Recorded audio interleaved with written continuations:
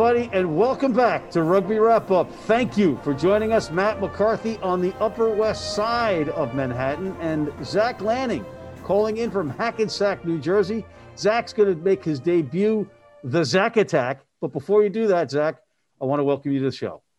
Matt, thanks so much for having me on. I appreciate it. I appreciate the chance to rep New Jersey while I'm here. Before we got started, though, I did just want to ask, that's a pretty cool mask you got on. I wanted to know what the deal was. Why are you still wearing that? Yep. To be honest with you, I had no idea I had the mask on. It's the Pig and Whistle mask, the world's best rugby pub, 36th Street, just off 7th Avenue. I just wear it all the time, you know, and it's not that it's a shameless plug for our sponsor, the Pig and Whistle, who are reopening after the COVID on March 11th. Not that. But anyway, let's get to your first ever Zach Attack. What do you got?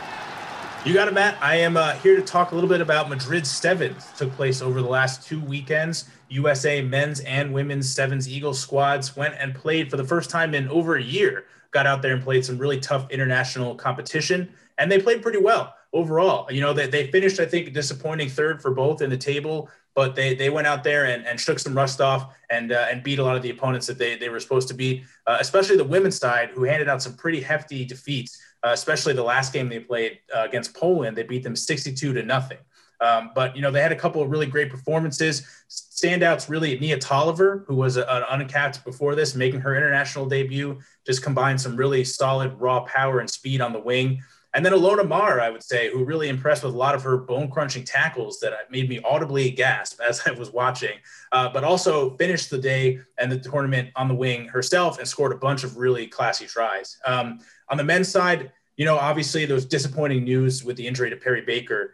He was such a huge part of that squad, and, you know, it 2-time Sevens Player of the Year. He'll be sorely missed, and people are wishing for a really speedy recovery for him.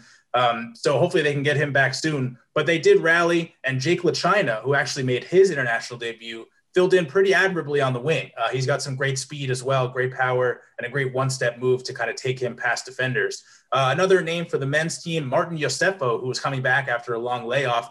Really, you know, first weekend, he looked a little rusty. It was an even longer time for him getting out on the pitch. But, you know, second weekend around, he looked really spry, really active, and was involved in a lot of try-scoring opportunities for the men's team. So he made a pretty great debut as well, coming back from injury, and strong performances from both sides overall. Yeah, and just on the women's side, they made one spectacular play after the next. I couldn't wait to see them play again and again and again.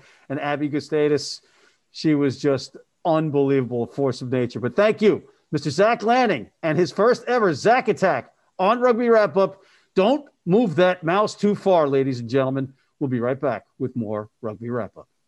And please sign up for our Rugby Wrap-Up Red Cross Blood Donor Team. That's right, we have a team, and you can help save lives. Also, don't miss the Marshall Plan with Kobe Marshall as he looks at key acquisitions for each MLR team. And our big segment of the week with Steve Lewis, Brian Ray, and Matt McCarthy looking at key stuff for each team in Major League Rugby 2021.